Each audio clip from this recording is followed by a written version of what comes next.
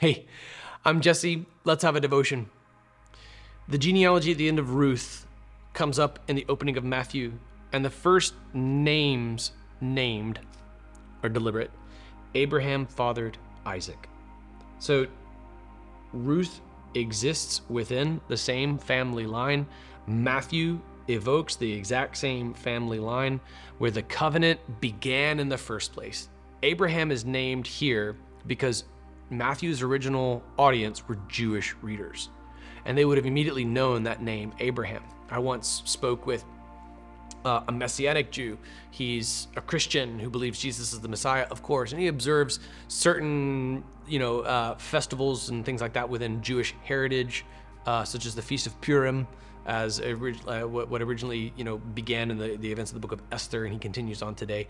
But he does not carry out Jewish practices that would presuppose the Messiah had not come, because he believes that Jesus is the Messiah. Hence, he is a Messianic Jew. He's a Christian who observes Jewish heritage. When he grew up, he was told that not to read the New Testament. The New Testament was demonized in his eyes, and he was told that the New Testament was a manual on how to persecute Jews.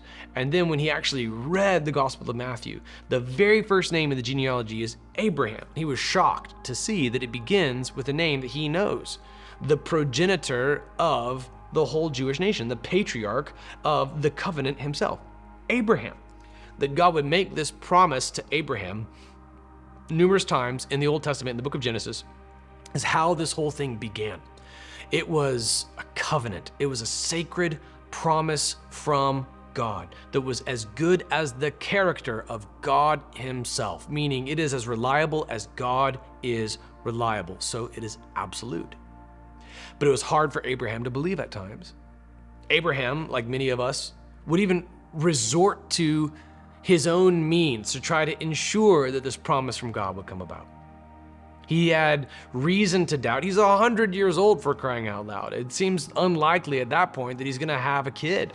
It's even the origins of the name Isaac, Itzhak, Hebrew for laughter. He laughs.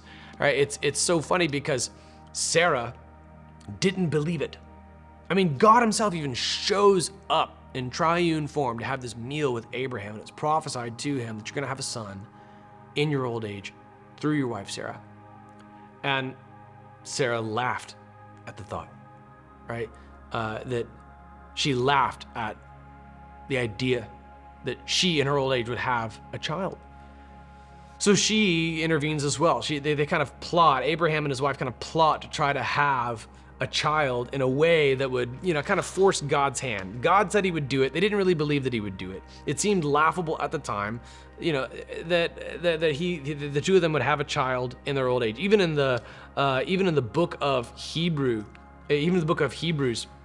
it's it's reasoned that he's as good as dead. Like, he's such an old man that in Hebrews chapter 11, it's like he was as good as dead. Like, it seemed laughable that they would have a child, hence the name Isaac. And then all the more confounding is that God would then in Genesis 22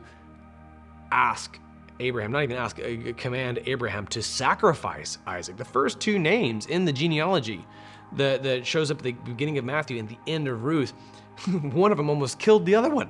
Abraham fathered Isaac, and he fathered Isaac late in life, miraculously so. He fathered also another child. It was this contingency plan. Do you have any contingency plans in your own life in case God doesn't come through? You're going to deliver yourself. Watch that. All right. God was able to redeem the story through Hagar. Abraham fathered Ishmael. Ishmael would become the progenitor as well of Arab nations. So there's beautiful redemption that comes about in the long run.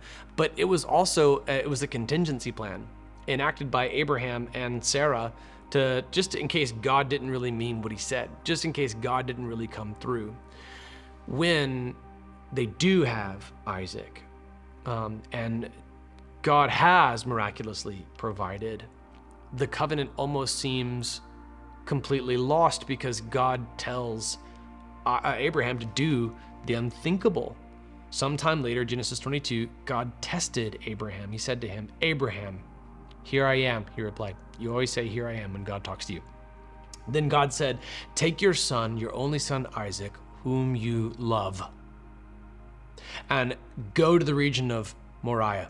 sacrifice him there as a burnt offering on one of the mountains I will tell you about. This is something that Abraham has experienced before, where God gives him direction, but not really. All right, go. All right, so he leaves, the land of the Ur of the Chaldeans. Geography kind of gives him a basic compass bearing as to where to go, but he doesn't know where he's going until he gets there. Same kind of thing happens here. He doesn't know what mountain he's going to until he gets there, this region of Moriah. But what's all the more confounding is that God told him to kill his kid. Never been prescribed by God before. It was actually a pagan practice of that day and age. I've seen a lot of speculation around this by really prominent pastors with blue check marks by their name, who failed evidently to read the book of Hebrews. Don't try to speculate as to what Abraham was thinking. Rather, read the Bible. It tells us exactly what Abraham was thinking. In the book of Hebrews, chapter 11, we know exactly what Abraham thought. He reasoned that God was able to raise the dead, and he thought that he would. Hebrews 11, verse 8, by faith, Abraham, when he was called, obeyed and set out for a place that he was going to receive as an inheritance. He went out even though he did not know where he was going.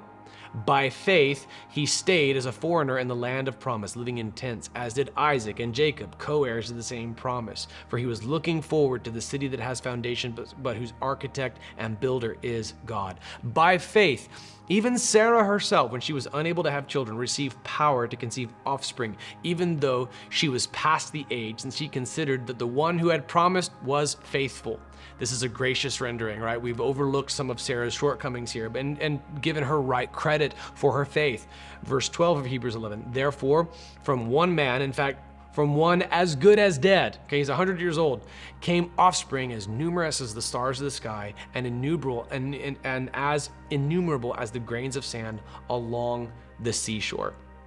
Skipping down to verse 17, by faith, Abraham, when he was tested, offered up Isaac. He received the promises, and yet he was offering his one and only son, the one to whom it had been said, your offspring will be traced through Isaac. This is a quotation of Genesis chapter 21, verse 12. He considered God to be able even to raise someone from the dead. Therefore, he received him back, figuratively speaking. This opening of the genealogy begins with rich history, right? It's more than just two names, isn't it? Abraham fathered Isaac. That was a miracle. That Isaac survived is also miraculous because he was as good as dead. Abraham was going to follow through with the knife. We know, according to Hebrews chapter 11, all right, that he believed God was going to raise him from the dead. That's Hebrews 11, verse 19. If you're wondering what was Abraham thinking, read Hebrews 11, 19, because it literally tells you what Abraham was thinking. That Abraham fathered Isaac was a miracle. That Isaac survived the whole ordeal was miraculous. That the whole scene took place the way that it did was intentional. Everything in the first two names in the genealogy of Matthew foreshadowed the way the gospel ends.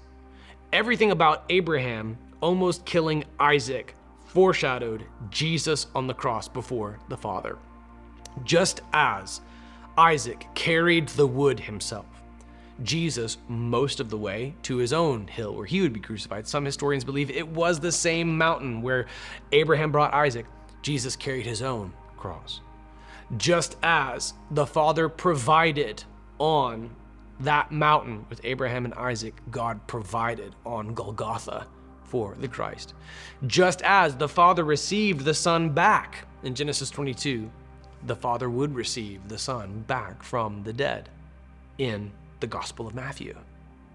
From the very first two names in the genealogy of Matthew, the same two names that also are referenced, the same genealogical line, the same family line that is right here in the book of Ruth, okay, from Abraham to Isaac to Jacob to Judah to Perez and Tamar, Perez and Hezron, Aram, Aminadab. The same genealogical line that is continued right here in the book of Ruth that begins with Abraham and Isaac, and all of it, God is sovereign. God knew all the way back in Genesis what he would do upon the cross in Matthew.